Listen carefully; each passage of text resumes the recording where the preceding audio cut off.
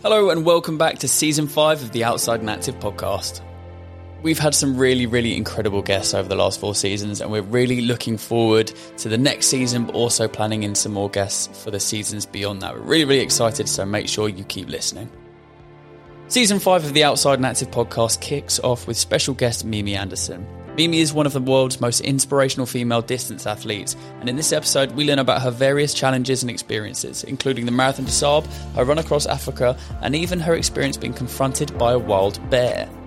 Mimi is such an inspiration, having made an incredible journey from stay-at-home mother of 3 to multiple Guinness World Record holder. With hard work and determination, Mimi has shown that it's never too late to fulfill your dreams and achieve the impossible.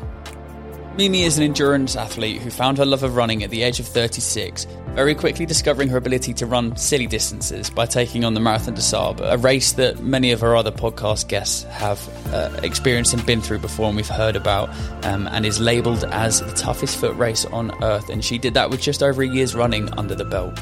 We just want to say before the podcast starts, if you notice something about the audio that's not quite 100%, then we do apologise. We really hope that you enjoy the content. The conversation between Ollie, who hosted this episode, and Mimi is extremely fascinating, and we really get an insight into Mimi's mentality and just hearing about some of the experiences that she's been through. And just a final note, we want to say a massive thank you to this week's episode sponsor of the Outside and Active podcast, Sports Tours International. This week's episode of the Outside and Active podcast is sponsored by our friends at Sports Tours International. Sports Tours International have you covered, gaining entries to the world-famous major marathons and on your way to getting the prestigious Abbott World Marathon Major Medal. Search Sports Tours Abbott Major online today and let them take you to the starting line. They also have a competition running at the moment where you can win a once-in-a-lifetime 7-day true trekker tour to climb Mount Toubkal in Morocco. You can enter now by heading to the outsideandactive.com website, where you can see at the top a button which you can click, and all you have to do is enter, and fingers crossed that you'll be one of the winners. And with that, let's head straight into this podcast. Welcome to the Outside and Active podcast. My name is Ollie Robinson, and I'm going to be your host for today. We're here at the National Cycle Show, and I'm very pleased to say that I'm joined by Mimi Anderson. Welcome, Mimi. Nice to be here. How are you doing? Well, I'm all right now, actually, now that my talk is over. Although the talk went really well, but I do go into this sort of panic mode before a talk and thinking I'm going to forget everything. But anyway, no, I am... All was covered, though, and... all was good with the world, it was. This is the opportunity, if you forgot to say anything on stage, this is... for podcast listeners across the... I thought I'd timed it really well, actually, because it was much longer. And I thought, no, Mimi, you've only got 30 minutes. So I cut a whole load of stuff out. And so I thought, no, that's... And I had timed it. So it came to about 20 minutes, even with me going off in a tangent, which I do. And anyway, I saw Alex sitting there going, 2 minutes. Oh, God, I haven't finished yet. So I had to rush. Not very much, but yeah. So some of this we would have already gone through. You'd have already shared your remarkable story, incredible journey, stay-at-home mother, to breaking numerous Guinness World Records. Yeah. How did this come about? Well, it was really very total vanity. Actually, it's awful, isn't it? Very embarrassing to say, but... I'd never liked the shape of my legs. I had an eating disorder many years ago, but actually this was nothing. It doesn't matter how thin I got, I never liked the shape of my legs. So I remember saying to somebody randomly at school when I was dropping the kids off, telling her about sort of wanting thinner legs, and she said, "Well, why don't you try running?" And you really did start running. I did start running, yes. So yeah, I literally started on the treadmill. Back in the dark ages, there were no programs. You couldn't put into Google how to start, couch to 5K. That didn't exist. So anyway, yeah, I started running and walking on a treadmill, and yeah. And that led to Marathon des Sables, Jungle Ultras. Yeah, oh, lovely, the Arctic. I mean, places that my husband would never take me on holiday. So you decided to go running there? Yeah, fab. Where was your favourite place, to ask a very top-line question? Do you know, all of them? Because all of them were very, very different. And I think it's so difficult to say what was my favourite, because I loved, the Grand Union Canal race in the UK. Loved that. And there are moments in that where actually it's beautiful and it's lovely. The Arctic, very special because, it is so cold. and so white. You know, it got down to -70 at one stage when I was racing with the wind chill factor. But beautiful, absolutely stunning. Bad water because it's so hot, it's so extreme. And again, very beautiful because you have everything from deserts to mountains.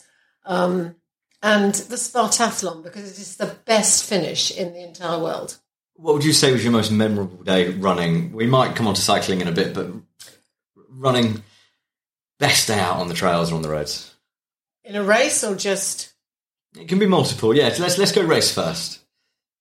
I think one of them for me was, was the Spartathlon, the first year I did it.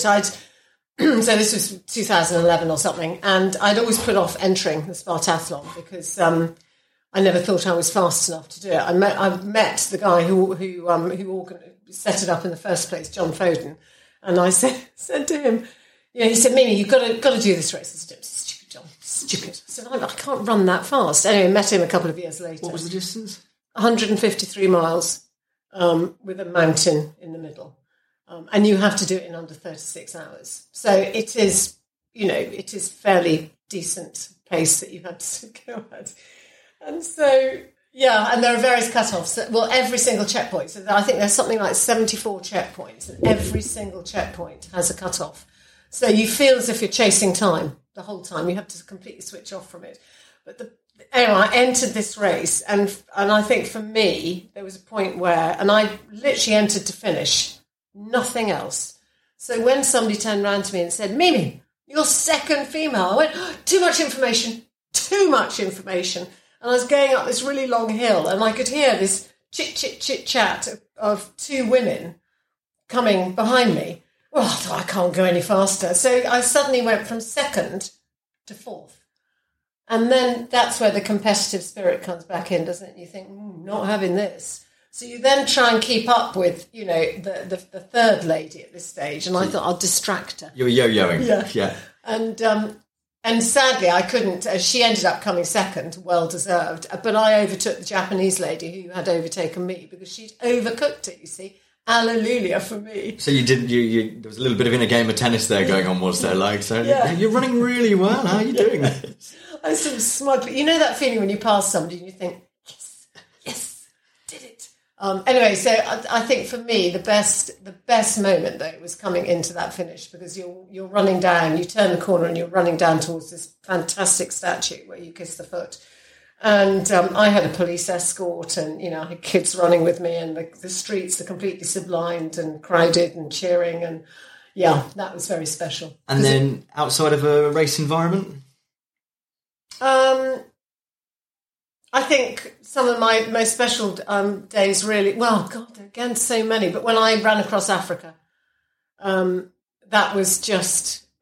I had days there were just beautiful. You'd be running along in a sort of reserve, which was not for really dangerous animals. And then suddenly you'd see a giant heron. They're massive, or you're running in the jungle and you see a giant otter. You must have had some kind of animal encounters. I mean, what was the most strangest, bizarre encounter you've had when you've been out there on the trails? I think the nicest one, well, actually probably quite dangerous, really, it was in Colorado's racing. And we'd been given these stupid bear bells that we had to attach to our backpacks. Mine really annoyed me because all you could hear was a ding, ding, ding, ding, ding. So I put the Velcro across it. And the guy said, look, the chances of seeing a bear, practically nil, but you have to take them anyway. Well, there was me running along by myself, quite happy. And I was about to go into this forest and there was a bear. And instead of thinking, oh my God, I've got to stop, all I could think about was, right, where's my camera? I've got to take the picture. And I was, think of the content, running towards, we didn't have social media really as such. And all I could think of was, I've got to get a picture of this bear because nobody's going to believe me. Well, the bear took one look at me and just thought, well, you smell. I've been running for 3 days at that stage. Not worth eating. So he, just turned round and went into the forest, were followed closely by me. Again, stupid. And he then turned round and he just looked at me. And that was the stage I thought, oh, okay. So what do we do now? If he suddenly attacks you, you've got to make yourself look really big. Anyway, he walked away disgruntled. But potentially a dangerous situation. So you spoke on stage earlier about that you have shown that it's never too late in life to pick up a sport, enter an ultra, running, cycling. Imagine there's going to be... Let's imagine the whole world's going to listen to this podcast. We're going to smash the charts with this one. Okay, what piece of advice would you say to somebody who has not particularly been sporty, grown up in a sporting background, might not have got into it as a kid, or it's not part of their culture? What would you say to somebody? What would be your advice to somebody? Well, I think first, try a variety of stuff. Try lots of different things, because not everybody likes running. Not everybody likes cycling or swimming. But, perhaps go with a friend and try a run, a park run. Go to a park run and walk it. Borrow a bike. You can hire bikes. And I think just start small and perhaps do it with a group of friends. And then you think, oh, quite like that. And then progress from there. But it's, I tried swimming, and because I needed to overcome my fear of swimming, of water. So I learnt how to do the front crawl, and I did my first triathlon. I actually don't like swimming. I don't like getting wet, actually. I think that's the way. So I now don't do it because I can't fit it in either. But I thought at least I've tried it, and I might have loved it, in which case I would have managed to find a way to fit it in. But I think there are so many fantastic sports out there, aren't there? Inaction is worse than any kind of action, so just give it a go. Give it a go. Go out for a walk. I think just getting outside, it doesn't matter what it is. If you get outside and start walking, you progress from there. But it's getting outside and it just clears your head. It makes you feel better. I feel it sort of sorts everything out in your head. So if you're having a really bad day, go and take the dog for a walk, or go for a walk with a friend. And you come back and you think, okay, I'm feeling better now. I'm feeling refreshed. Everything's sorted. Get on with it. And you just spoke all around like the benefits of sport and just even just getting outside and just being active, whatever the activity is. You mentioned earlier just about how sport and getting outside helped you beat an eating disorder. Yeah. Tell me a little bit more about that and how much you learnt about yourself from doing the sport and how you could beat this eating disorder. Well, I think so. I had my eating disorder from the age of sort of 14, 15, and I had it for about 15 years. So by the time I got into running, I was actually cured. I don't think you're ever properly cured from an eating disorder. You learn to, you go back to eating normally, and I'm absolutely fine. I don't have a problem anymore, but I think there's always a little bit of it that sort of stays. So from my running point of view, when I started running, it wasn't because of my eating disorder, but what it has done is it's taught me not to be afraid of food. So, before I'd always look at food in a sort of a really negative way and think, well, no, I can't eat that. That's going to go straight onto the hips, or it's going to be, you can just see it turning into fat. Whereas now, very much it's taught me that if I don't eat that food, well, I ain't going to be able to run that race. It's quite simple. So it's taught me that food is fuel. I enjoy food now. I couldn't go back to not eating again. I just couldn't do that. But it's also taught me, I think, that I'm a much stronger person than I thought I would be, which I always had. Before my eating disorder, I didn't have really any pride in myself because I didn't like myself very much. I didn't like who I was. Even with my children, I just didn't feel very confident or anything. And then suddenly, I've got my running and I have something to be proud of. I've achieved things that I never thought that I would do. I still have to pinch myself every so often. I never thought I'd achieve anything like that. So it's given me so much. I think just participating in the sport. It's taught me to love food. It's taught me to be able to fuel, but it's also given me pride back in myself and who I am. And I think that then carries forward to my family and my children and everything else, which is very important. Absolutely. What's next for you? I'm doing the Pan Celtic. I saw the map up on the big screen. Did you see the map? That's a lot of coastline. That's a lot of coastline. Yeah, so the Pan Celtic is a bike packing event. I don't think it's called a race, although you do, honestly, it is a race, because you get the guys at the pointy end. I mean, my goodness, they are just incredible. I don't know how they do it. So they, it basically it's starting in Wales near St David's, and we go across the ferry, and we're basically doing most of the wild coast of the Atlantic Way, Wild Atlantic Way. But being the Pan Celtic, what they do is they throw in a few extra bits along the way, just to add perhaps another hill or something, as if it's not hilly enough as it is.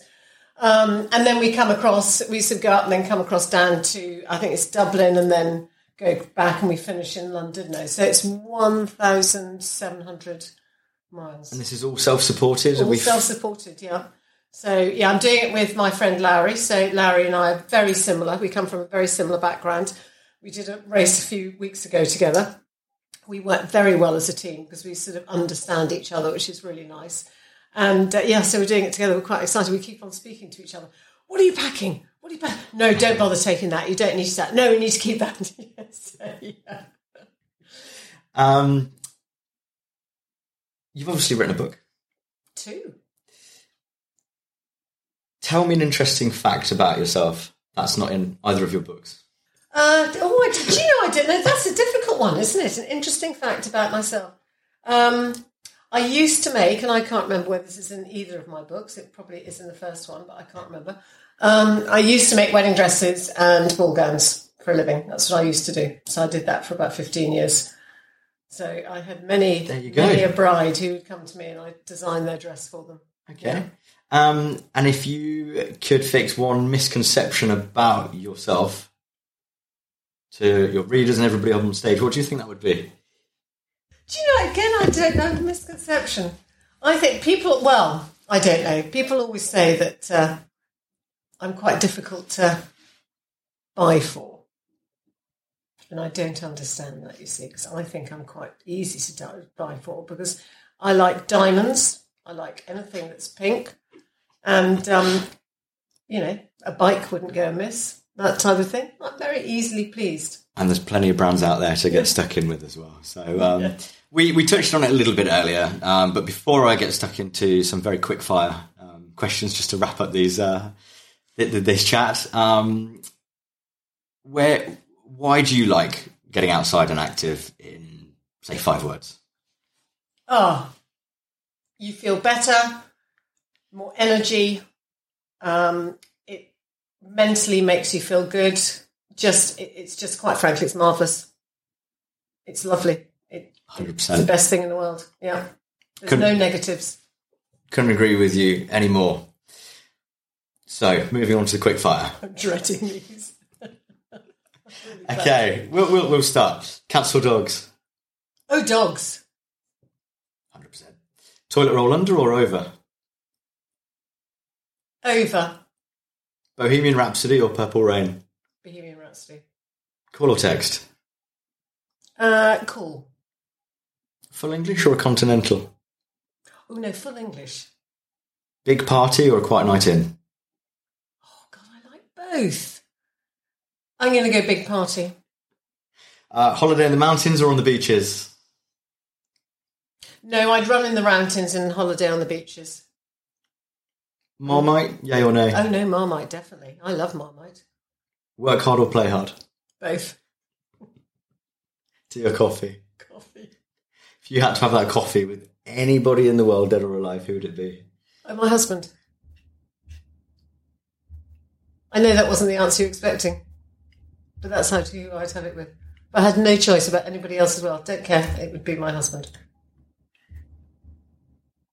And that wraps up. Amazing. Thank you so much, Mimi. Where can listeners find out more about you? Online? Anywhere? Where can they go to? I'm mostly on, I'm on all social media. It's awful. I'm such a social media tart, but Instagram. And I'm Marvellous Mimi on everything. So you can find me on Twitter, Facebook, everything. And I've got a website, so marvellousmimi.com. Mimi, it's been an absolute pleasure. Thank you so much. That's my pleasure.